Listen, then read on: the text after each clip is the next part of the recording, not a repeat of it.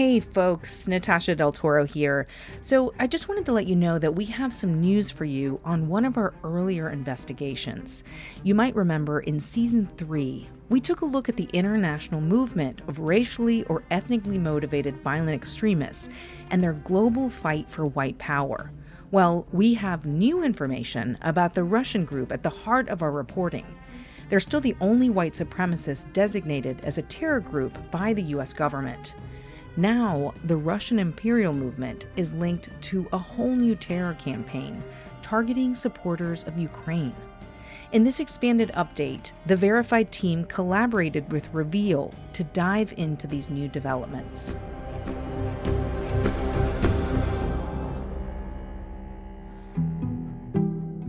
From the Center for Investigative Reporting and PRX, this is Reveal. I'm Al Letson. The war in Ukraine has been grinding on for more than 11 months, and there seems to be no end in sight. Tonight, the staggering toll of Putin's war coming into focus. Since the beginning of the war, Russia's been getting help from a little-known extremist group called the Russian Imperial Movement, or RIM. RIM fighters have joined the Russian military on the battlefield, and last year posted a video which they claim shows a special weapon being fired at Ukrainian positions. Just last month, reports surfaced connecting RIM to a series of letter bombs in Spain sent to companies and high-level officials supporting Ukraine's fight against Russia. A number of packages were sent to official buildings, including Prime Minister Pedro Sanchez's office and the Ukrainian embassy in Madrid. For the Russian Imperial Movement, backing the invasion of Ukraine isn't about supporting President Vladimir Putin. In fact, they've openly called for a different leader. For RIM, Ukraine is a battle in a much bigger war, an international holy war. Their goal is to unite white Christian nationalists in a global fight for white power. RIM soldiers claim they're more committed to the invasion of Ukraine than Russia's own military. They're taking casualties, but are not deterred. We continue to work and fight. And in general, we are really full of spiritual uplift. Because unlike some units from the Ministry of Defense, we know what we are fighting for. For us, this is a religious war.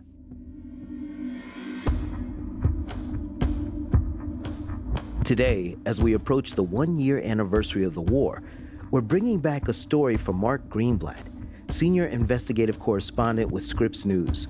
Mark and a team from the podcast Verified, The Next Threat, took us inside the Russian Imperial Movement. They discovered that RIM is not working alone. It's a part of a growing network of white nationalist groups that stretches around the world. They're helping each other create propaganda, recruit new members, and share paramilitary skills.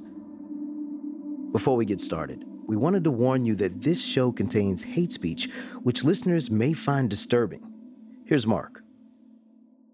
To really understand RIM, let me take you to St. Petersburg, to the Peter and Paul Cathedral, where members of RIM's military wing gathered to celebrate one of their heroes.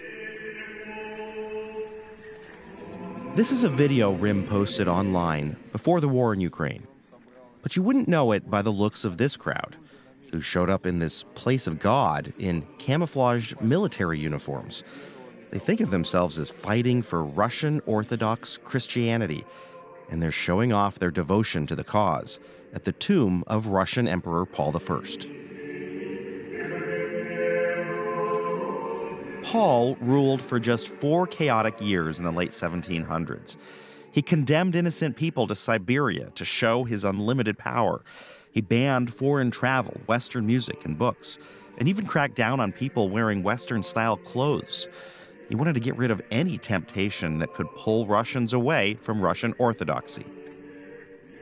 His mother was Catherine the Great, Russia's longest-running woman leader. But Paul was against women holding political power. He might be proud to see the people from RIM gathered here at his tomb. All men, no women. For this group, women can join, but it's the men who set the agenda. Paul ruled erratically, alienating even his own supporters, and he provoked military conflicts with France and England. Even members of his own family questioned his competence, and Paul's reign ended abruptly when he was assassinated. Still, the men gathered at Paul's tomb love this guy and want to see a return to the kind of society he tried to create, one ruled by white Christian males. And they're finding people who agree with them all over the world, extremists who want to join the fight in their own countries. So, I decided to track down the leader of the Russian imperial movement, Stanislav Vorobyev. Dear Mr. Vorobyev, I'm working on a long-form investigative project. And late one Saturday night in February of 2021, I wrote him an email. And I'd like to hear more about your hopes and plans looking ahead.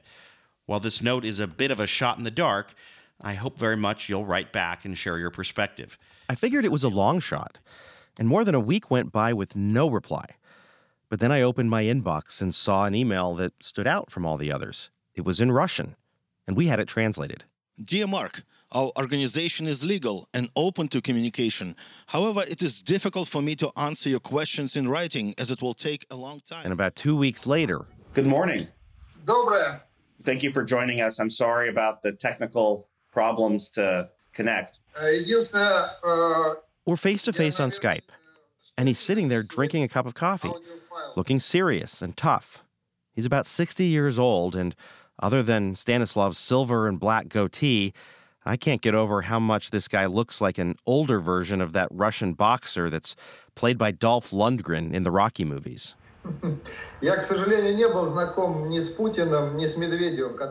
We talk about his life before he started RIM in 2002. He tells me that he graduated from the same law school as Vladimir Putin and says that he was a government prosecutor for a time and still a practicing lawyer today. That's how he pays the bills. I thought I would take a moment to just pause since I can't be there in person. At one point, I convinced Stanislav to show me around his apartment in St. Petersburg. He pivots his computer so I can see what's on his walls. This guy doesn't just talk about Russian Orthodoxy. He has icons all over his home. For RIM, there is no separation between church and state. The group wants to ban people from other faiths from ever holding a government job or any position of power in Russia. And they want to put in place strict limits on showing anything positive about other religions in the media. Would the ban be on all forms of positively portraying other religions or just in state-sponsored television? Propaganda of religious values is allowed only using the language of the people who are proponents of the religion in question. If it's a performance that is promoting the values of Judaism, for example, or the Talmud, it should be in Yiddish. Or if it's propaganding Islam values, then it should be using the Arab or Tatar language, or another language that is spoken by the people who are proponents of that religion. But not in Russian, under any circumstances. For the first dozen years, RIM mostly looked inward, pushing Russian domestic politics towards nationalism. But that narrow focus began to change in 2014, the last time Russia invaded Ukraine. Russia's goal was to take over Crimea. And back then, RIM trained hundreds of fighters to pick up guns and go to the front for combat. Stanislav tells me that he's a veteran of the Russian military and was on the ground in Crimea for RIM when Russia annexed it. We took the last flight to Crimea. After our flight, the sky was closed by Ukraine. What was it like in Crimea at that time? We saw widespread excitement of the population. So that's his perspective. Many in Ukraine have a different view, that they had their land stolen in a power grab. I ask if other countries, even members of NATO, might be next. Do you hope to see similar annexation, similar excitement in Lithuania, Latvia, Estonia?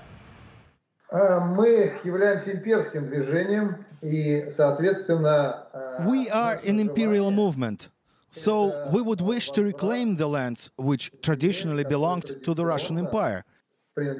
This is our wish, but it doesn't mean that we are going to take any actions to annex them. So we support it, but we are not going to initiate it. Но сами мы это не инициируем.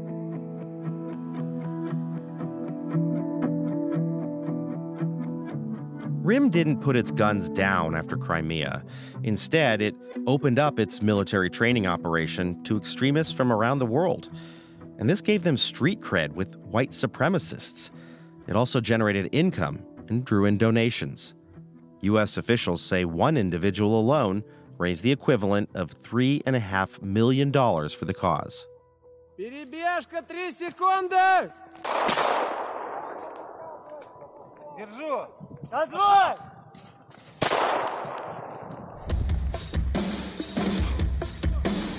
This is a commercial for one of RIM's training camps called Partizan. It's the Russian word for guerrilla. The video was posted on the camp's Russian social media channel, and to raucous heavy metal, it shows guys in camo firing military-style assault weapons and getting tactical training too, the kind that can make you more lethal in an attack.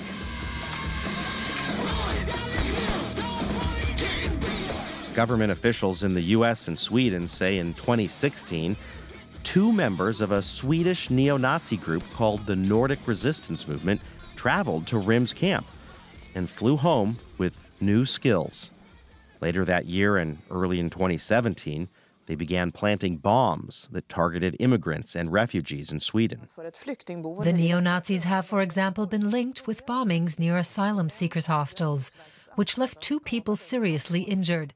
The Swedes were convicted of the bombings, but Stanislav denies that RIM trained them. If they underwent training in explosives, then they wouldn't make up the childish devices they were using. They would make real explosives, real mines. This is the evidence of the fact that they did not receive explosives training at our facilities, since the device that they made is a toy. Still, we've reviewed the evidence in court records, and there are passport stamps, emails, phone and hotel records that all point toward the neo-Nazis flying into Russia for RIM's weapons training. In April of 2020, the U.S. government came to the conclusion that RIM posed a very real national security threat to the U.S., one they could not ignore. Today, the State Department is designating the Russian Imperial Movement, also known as RIM, as a specially designated global terrorist. We're also designating 3 of RIM's leaders: Stanislav Anatolievich Vorobyev. Designating the Russian Imperial Movement as a terrorist group was a really big deal. Up to then, the list was made up almost exclusively of Islamist extremist groups like Al-Qaeda, ISIS, or Al-Shabaab. The designations allow the U.S. government to freeze assets, block travel, and monitor communications more widely. But almost no one noticed when RIM got added to that list because at the time, the pandemic dominated the news. These designations are unprecedented. This is the first time the United States has ever designated white supremacist terrorists. Stanislav, the United States government has said you are a terrorist organization. What do you say? The American government has no proof whatsoever of our so-called terrorist activities. We, as a religious organization, are fundamentally against terroristic activities and acts. Still, Stanislav is more than happy to tell me about how RIM continues to train people in guerrilla tactics. And he even extends a personal invitation for me to come to Russia. How much would it cost me to go through your training today? How much would it, if I wanted to come through it, what would it cost me? Our prices are not high. In the United States, they could be higher, $1,000 or a few $1,000s. In our case, it is $500. It's enough for training. For a week of training, $500. What would I learn if I came?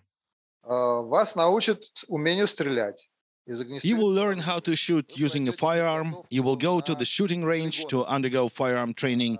Medical training is also part of the course, as well as tactical training. But meals, lodging, and ammunition is separate. For the record, I didn't go. But U.S. officials say RIM did provide paramilitary-style training to white supremacists from Germany, Poland, and Finland. It's all part of RIM's effort to unite and even train Christian white warriors from around the world. We are bringing an idea. This is what makes us dangerous for some people. To those guys who recognized us as terrorists, our ideas are what makes us dangerous. He tells me about a new project that he's recruiting for. He calls it The Last Crusade. The inspiration for that? The First Crusades, the holy wars from the Middle Ages that led to a lot of persecution and killing, all carried out in the name of God. It's a historical term. A crusade is a well-known thing, a well-known phenomenon to rid Jerusalem from the infidels. So it is called the Last Crusade since it will be the last. It will be sufficient to have just this crusade. There will be no other future crusades necessary after this last one. How will you ensure that it will be the last one? We are hopeful of that it will be indeed the last. The modern-day crusaders aren't just fighting non-Christian infidels. They feel under assault from the big global forces that push for multicultural societies and freedom of religion, like most Western democracies. Those values don't mix well with extremists who want white Christians in power. And I want to know who Stanislav's allies are in America. Are there people that you're still connected to right now that are trying to help learn from you or you learn from them in the U.S.? I believe it's a secret.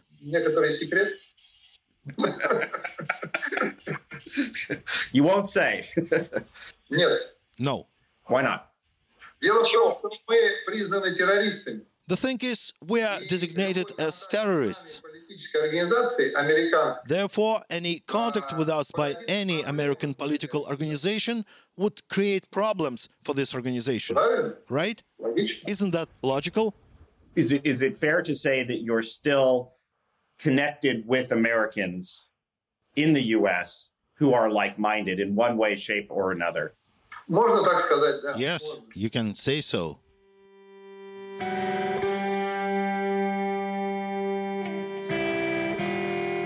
When we come back, we meet the American extremist who once brought the Russian imperial movement here to the U.S. and who has some pretty disturbing things to say about this country. I pray for the death of the United States every day. I hate this country. I hate everything it stands for. I hate the Constitution. I hate it from the first day of colonization till now. And if I was offered citizenship tomorrow in Russia or Iran, I would definitely get on a plane and leave. You're listening to Reveal.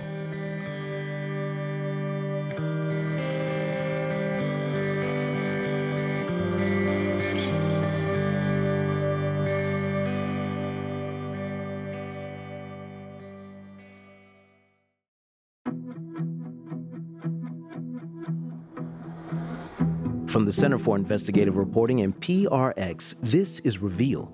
I'm Al Letson. And today, we're re-airing a story from reporter Mark Greenblatt from Scripps News. He spent more than a year connecting the dots between white supremacist groups around the world, including the Russian imperial movement and groups in the U.S.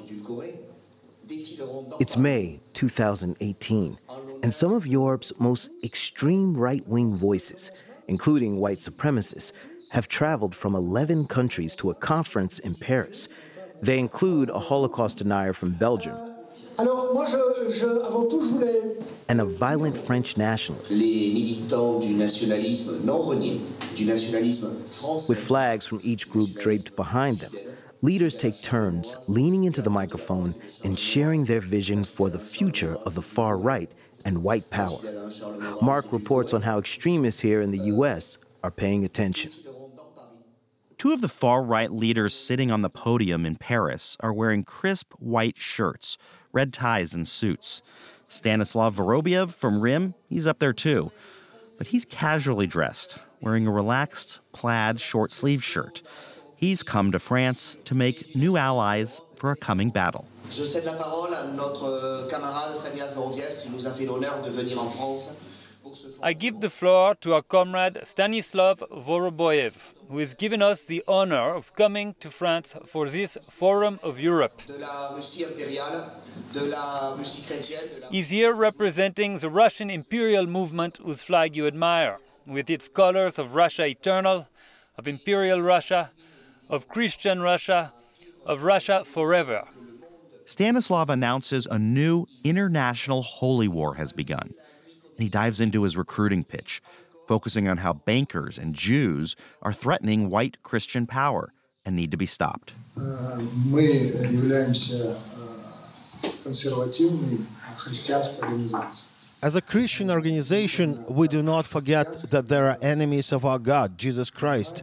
There are various movements in Judaism. One of the most dangerous movements does not preach Zionism as a movement for the return of the Jewish people to their homeland. On the contrary, they preach the idea that Jews should be in all countries and have complete power. 3 years later, Stanislav is on Skype, telling me that this so-called Last Crusade is growing and expanding beyond France and far beyond Europe. We are currently in the process of gathering like-minded people throughout the world, including people from Australia, America, and New Zealand, wherever there are Christian communities. It's about consolidating all traditionalist forces and about resistance to the New World Order. This is the super idea. The New World Order. That's a concept that's really important to key in on.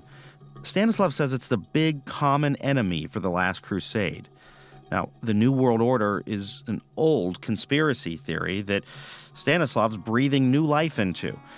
Extremists as far back as the 19th century have talked about a secretive, powerful elite, often linked to Jews, who are said to be conspiring to rule the world. Today, many of the loudest believers in this conspiracy say that this secret society does a lot of its work through Israel, the United States, and global institutions like NATO. I really wanted to know who Stanislav looked to in the U.S. as a potential ally, but he wouldn't name names. So I tracked down a guy who I heard once hosted RIM here in America. He's a 31-year-old extremist from Chattanooga, Tennessee, named Matt Heimbach. What is the New World Order to you? I mean, it's capitalism. And capitalists have no loyalty to their nation state or their community or their race or anything like that. So, yeah, it's just capitalism. Before we go any further, a word of warning. Matt uses words and racist ideas to explain his worldview in a way that's going to upset a lot of people. We're choosing to share parts of this with you because he's a key player who connected RIM to other Americans. Matt says he and RIM bonded over a shared belief that there's a secret group of people trying to run the world.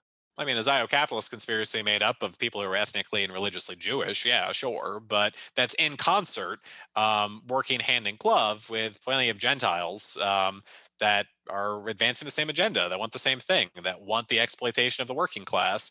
But there is a strong role of the Jewish, hierarchy of the top tier that is involved with capital and its control. Matt's held these types of anti-Semitic views for a long time. He started a white power club back in college and grew to become such a prominent neo-Nazi leader that the Southern Poverty Law Center once dubbed him the Little Fuhrer. It's what led him to network with European neo-Nazis. I had connections with European nationalists already, and eventually that got into meeting members of RIM. Where were you in Europe when you actually, for the first time, connected with them? I think I was at an Alliance for Peace and Freedom meeting that was in the Czech Republic. Matt had been studying extremist movements in Russia and Europe for years, looking up to them. The American white nationalist movement, pardon my language, but is like stupid and has been stupid for a really long time. Like when I got involved in college activism, there was no propaganda. I had to go back to a 25-year-old National Alliance leaflet to get a graphic that then I could change the words on to have propaganda. Like nothing had been created with white nationalism. But Europeans have they have music. They have really cool art design. They have propaganda leaflets. Almost every party has not just one, but like multiple newspapers. After meeting RIM in Europe and learning from others there, He came back to the U.S. and became a major promoter of that deadly Unite the Right rally in Charlottesville, Virginia, back in 2017. Jews will not replace us! During the two-day rally, a neo-Nazi drove his car into a crowd of protesters, killing 32-year-old Heather Heyer and injuring dozens. Just a few weeks after Charlottesville, Matt decided to invite his new friends, the Russian Imperial Movement, to fly across the ocean and land on American soil for the first time. And to Matt's delight, the Russians accepted. So that was fun. Got to go hang out in Dollywood. Do a lot of sedition against the American government. Going on roller coasters and having good Southern barbecue, going to battlefields and taking them to the American History Museum and stuff like that. But this was far from a quick tourist trip. Matt says the visit lasted weeks and included stops in places like Washington, D.C. There's a photo of Matt and a delegate from RIM posing together in front of the White House, holding up a Russian imperial flag.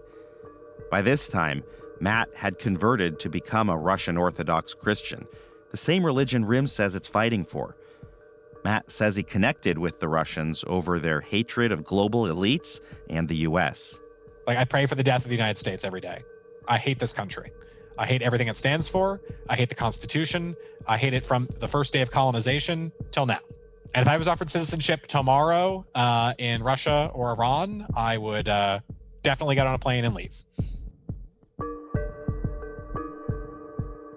Matt says that the Russians also made a stop on the West Coast on their trip to meet with a group that initially was founded by skinheads in Southern California. They visited some members of the American Freedom Party as well, but that apparently did not go very well.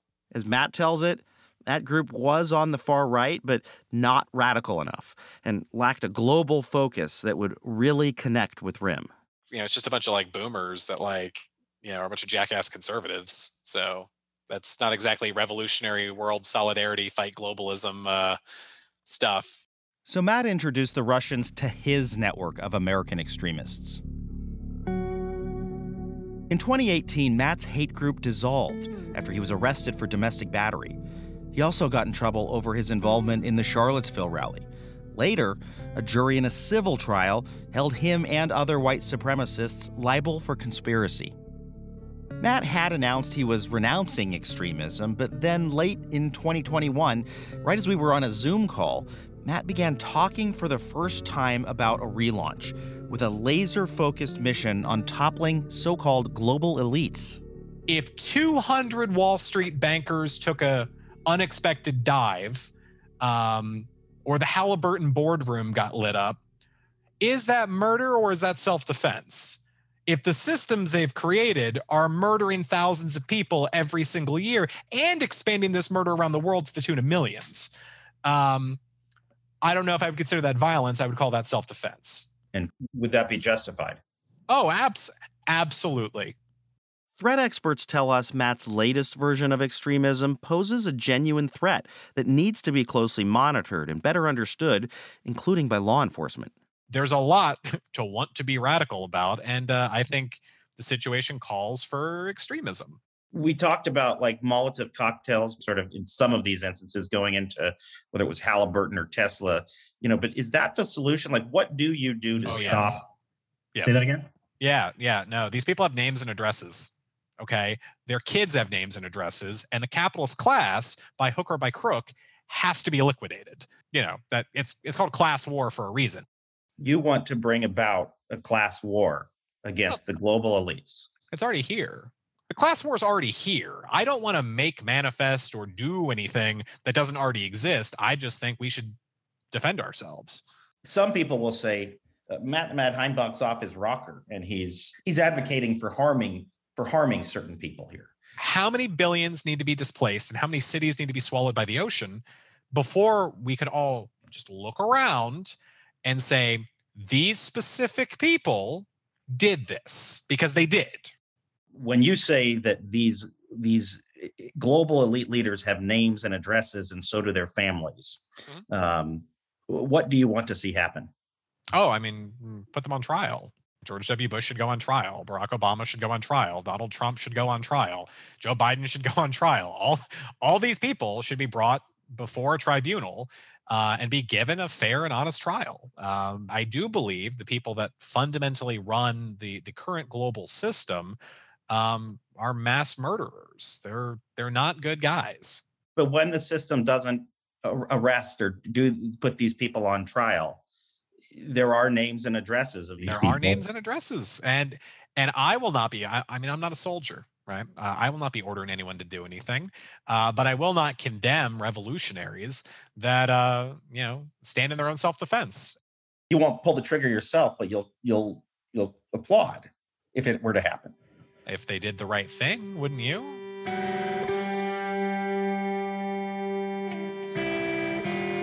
I've never sat in conversation with someone who appears to be openly advocating for the murder of elected officials, and I'm feeling nervous. But still, I can't tell for sure if this is just overblown talk or something to really worry about.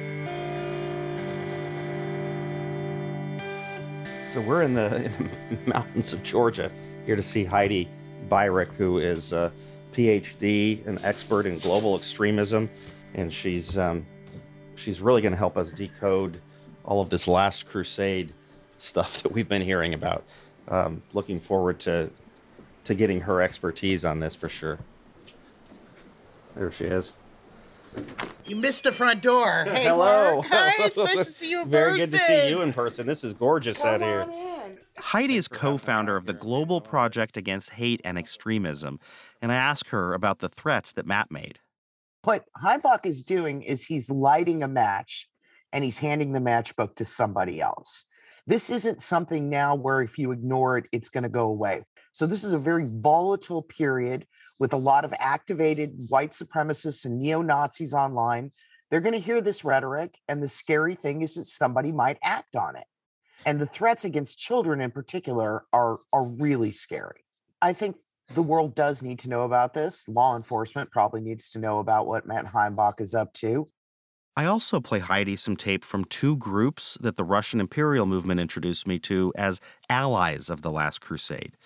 And it turns out they're taking the fight to a new level, forming alliances with governments that are sworn enemies of the U.S. I went to Iran, yes, I've been to Iraq, Libya, Lebanon, Syria, and to many other places. If there is something I'm reputed for, it's for not being easily scared. That's the voice of Manuel Andrino, the leader of La Falange, a Spanish extremist group. Now, this guy tweeted a photo of himself from a 2018 visit to Tehran, where you can see him standing in front of the Iranian flag inside what looks like a government building. He says the photo was taken right before he was going to meet with an Iranian vice minister. Rim also introduced me to Gonzalo Martin, a founding member of a far-right European organization called the Alliance for Peace and Freedom. Now, he brags about the group's connections to Syria and the designated terror group Hezbollah. Hezbollah, I know, is considered as a terrorist group in America. I know this. But for European people, they do nothing against us. If there is an Arab country, a Muslim country that respects the Christians, then I could have good contact with them. But if there is a country like Saudi Arabia that is persecuting minorities, Christian, and they are also allies with America and Israel, then you know who is your enemy. I think it's really, really disturbing. I mean, there's sort of an axis of regimes out there that are opposed to the United States and to the West, often anti-Semitic, right? So Israel becomes a boogeyman in this, or Jews do. That's extremely troubling because that means access to resources in a way that you don't have by just selling T-shirts and music and whatnot. You know, one of the concerns people had always, and terrorism experts will tell you, well, the big difference between Al-Qaeda or ISIS, for example, and white supremacists is they weren't just non-state actors. They had access to state resources, right? ISIS took over big parts of Iraq, things like that. Al-Qaeda had connections to the government of Afghanistan before 9/11, these kinds of things, or the Taliban. When I hear white supremacists starting to talk to governments, it worries me greatly because there's a huge difference in terms of resources. We don't need our white supremacists in Europe, in the United States, Canada, whatever, Western white supremacists hooking up with a regime that is vehemently anti-Western. Heidi says one of the key things that's helping extremists sell their conspiracy theories and find new recruits is streamlining their message about a common enemy and then spreading the word through social media and private chat rooms. They're coming to get you, white person. That's going to be a very powerful lure for people and a powerful thing to say to try to radicalize people. So that's what's happening. There's like a consolidation of propaganda, and that has made it easier to address, I think, for the far right, a common enemy.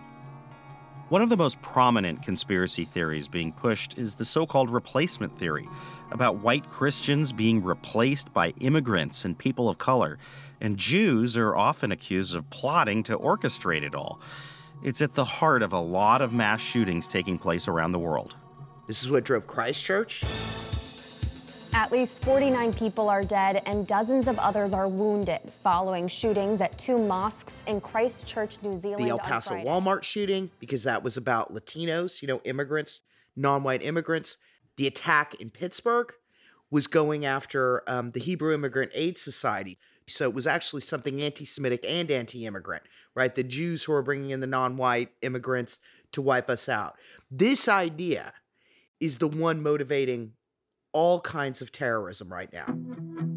Including the attack in Buffalo last May, where an 18-year-old killed 10 African Americans at a supermarket in a black neighborhood. The shooter's manifesto railed against Jews and the alleged replacement of white people.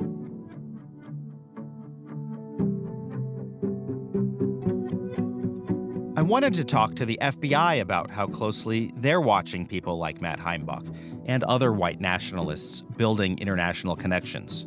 But they turned us down.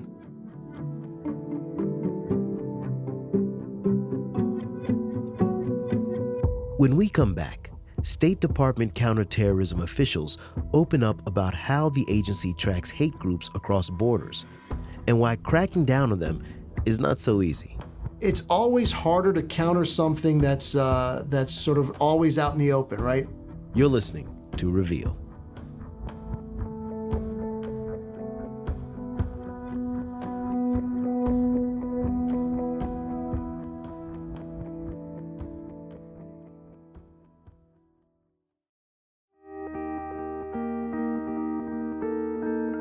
From the Center for Investigative Reporting and PRX, this is Reveal. I'm Al Letson. The shooter in Christchurch, the gunman at a Walmart in El Paso, the one at a Buffalo supermarket. They were all willing to kill because they believed in a white supremacist conspiracy theory spreading around the world like a virus. Mark Greenblatt, senior investigative reporter with Scripps News, wanted to get some answers from American government officials in Washington about what they're doing to identify the biggest international threats, the ones that inspire attacks here in the U.S. So I am walking to the headquarters of the U.S. Department of State. We are about to walk in to talk to some of the top counterterrorism officials in the United States. It's the State Department's job to watch for terror threats abroad before they make their way to U.S. soil. In the summer of 2021, Mark scored a rare interview with a top official who at the time was on the front lines of stopping terror attacks in the U.S. Before meeting Irfan Saeed, I had this image in my mind of a Jack Bauer character from the TV show 24. You know the guy. He runs around in a leather jacket and pistol, taking out terrorists. If you think for a second that I am scared to put a bullet in your brain, you don't know me.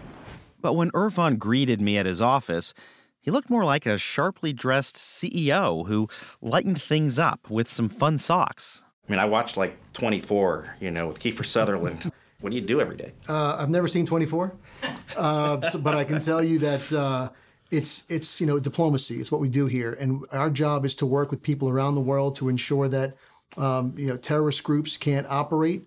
Terrorist groups don't have safe havens, and individuals who are potentially drawn to terrorism, we put in those circuit breakers so they can't finish that loop of actually becoming a terrorist. This is a threat to the United States. It's a strong threat to the United States. But from the State Department's perspective, we're at the water's edge out. And so for us, we're looking at how racially and ethnically motivated violent extremists are metastasizing around the world. And we are definitely seeing an absolute uptick on that. I tell Irfan about the global connections that we've been finding between what the government calls REMVs, or racially and ethnically motivated violent extremists. And we talk about how some of the groups in this network have been kicking it up a notch. They're meeting with other organizations that have been designated as terrorists by the U.S. and other countries, and they are engaging with nation states, even like Iran. I think when you talk about how REMV actors have learned, this is what they've learned. Al-Qaeda, ISIS, Boko, Al-Shabaab, they lived in the shadows. They committed crimes. They plotted attacks. The REMV actors are like, we're out in the open. We're right here. We're going to be standing for parliament. We're going to, get jobs in government, and we're going to do everything we can to ensure that you see us and you see our narrative. Are they necessarily pushing that narrative towards violence? Not necessarily. And that's where, again, we have to draw that line with what we can and cannot do. There's still freedom of speech. There's still freedom of expression. And although some might find it abhorrent, they are protected under this Constitution to say certain things, and that we just can't counter. What he's saying here is really important. White nationalists are evolving. They're forming political organizations and parties that can give them cover. La Falange in Spain is a political party. There's the AfD in Germany. Even the Nordic resistance movement, hardcore neo-Nazis, set itself up as a political party in Sweden. It's always harder to counter something that's sort of always out in the open, right? And they have certain protections in place. We just need to be careful on how we're engaging. If you listen closely, it's almost like you can hear how far the pendulum has swung since the post-9/11 days, when officials threw out civil liberties in the name of the war on terror. It's essential that our intelligence community know who our enemies are talking to, what they're saying, and what they're planning. The U.S. government started warrantless wiretaps and even detained suspects without charging them. Nearly half of the 60 remaining detainees will never be charged, in part due to a lack of conclusive evidence. Whatever it took to stop threats. Today, the State Department's Bureau of Counterterrorism is saying it doesn't want to go too far. It's taking into account freedom of speech and the First Amendment, something most of us would welcome. But that still leaves the question, what are they doing to counter those who cross the line from just talking about who they hate to actually inspiring or committing violence?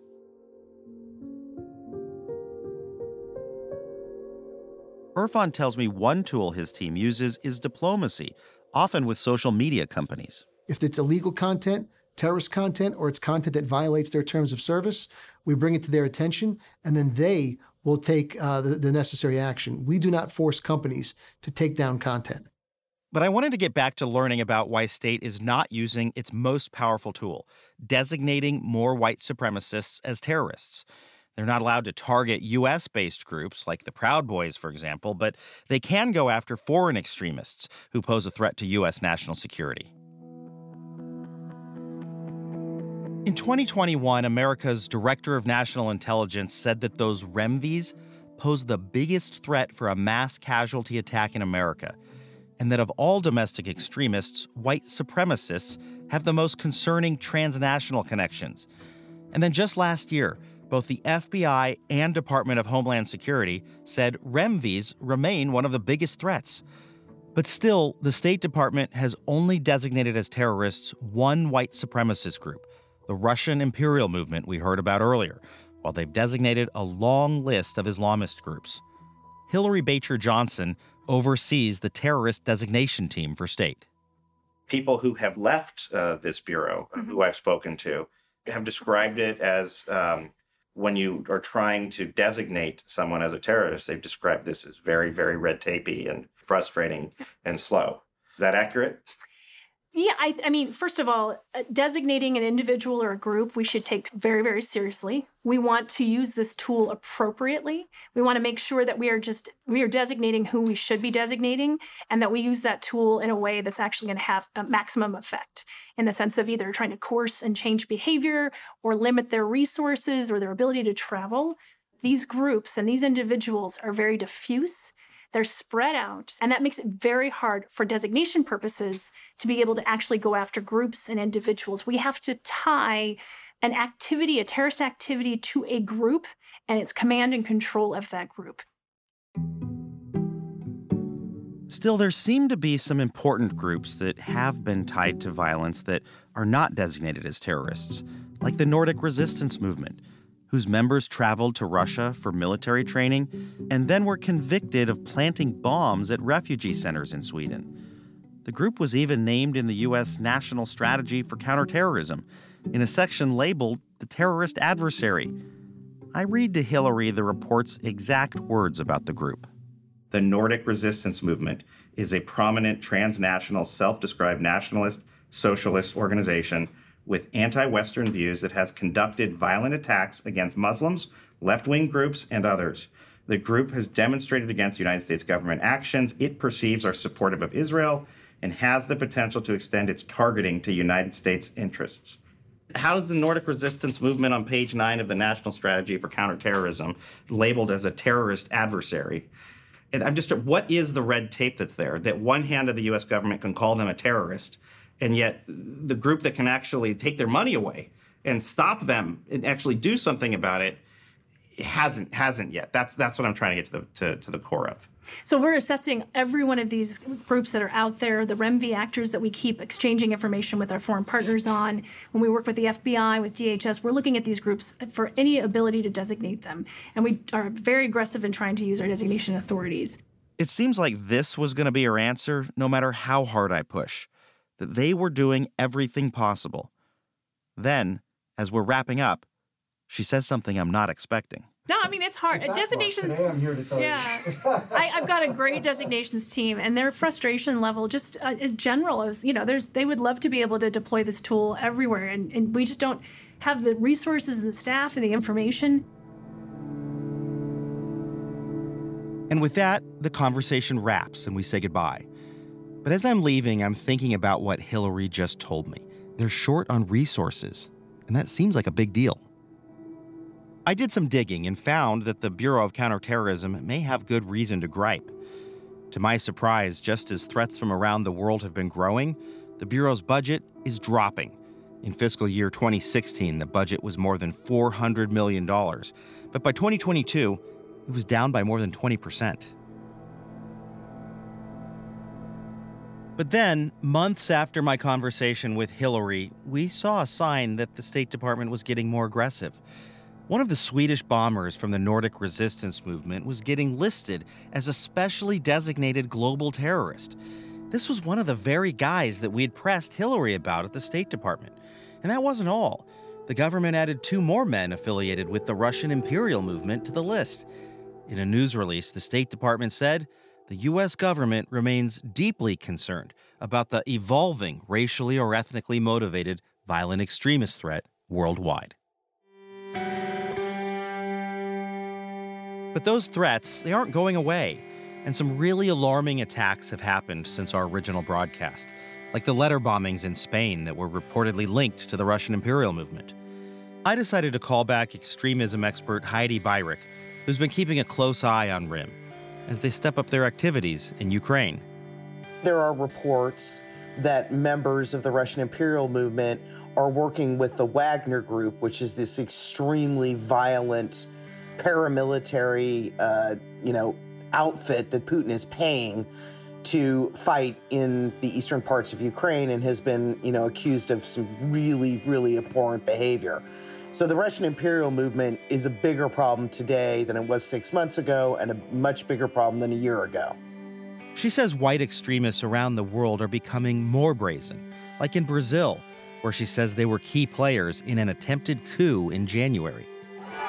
Chaos in Brazil as thousands stormed the country's capital protesting October's election results. Supporters of far-right former President Jair Bolsonaro unwilling to accept his defeat to Luiz Inácio Lula da Silva. It wasn't just a parliament building that was taken over, it was the Supreme Court, the presidential palace, substantial government buildings in Brasilia. As Bolsonaro's election deniers smashed windows, wreaking havoc inside and out of the country's Congress. These are unprecedented things to have happening in democracies right now. And in the Brazilian case, you have these extremists, far-right extremists, including Christian nationalists and racists and Bolsonaro folks having connections to the military, which is especially troubling. So the threat to democracies from the far right is not receding, it's increasing.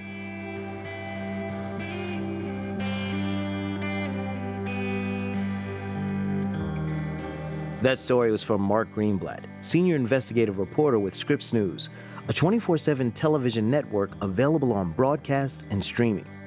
You can hear the entire 6-episode series Verified: The Next Threat wherever you listen to podcasts. Taki Telenides edited the show. Thanks to Suzanne Reber, Ellen Weiss, Bruce Edwards, Natasha Del Toro, and Sean Powers. Additional reporting by Lauren Knapp, Reen Elias, and Maveen Grehen. Special thanks to Jess Alvarenga and Alexei Veselovsky. Nikki Frick is our fact checker. Victoria Baranetsky is our general counsel. Our production manager is Stephen Rascone. Score and sound design by the dynamic duo Jay Breezy, Mr. Jim Briggs, and Fernando, my man, Yo Aruda, and Allison Leighton Brown. Our production team is the Justice League, and this week includes Catherine Steyer-Martinez. Our digital producer is Sarah Merck. Our CEO is Robert Rosenthal. Our COO is Maria Feldman. Our interim executive producers are Brett Myers and Taki Telenides. Our theme music is by Camarado, Lightning. Support for Reveals provided by the Ford Foundation, the Reva and David Logan Foundation, the John D. and Catherine T. MacArthur Foundation, the Jonathan Logan Family Foundation, the Robert Wood Johnson Foundation, the Park Foundation, and the Hellman Foundation. Reveal is a co-production of the Center for Investigative Reporting and PRX. I'm Al Letson, and remember, there is always more to the story.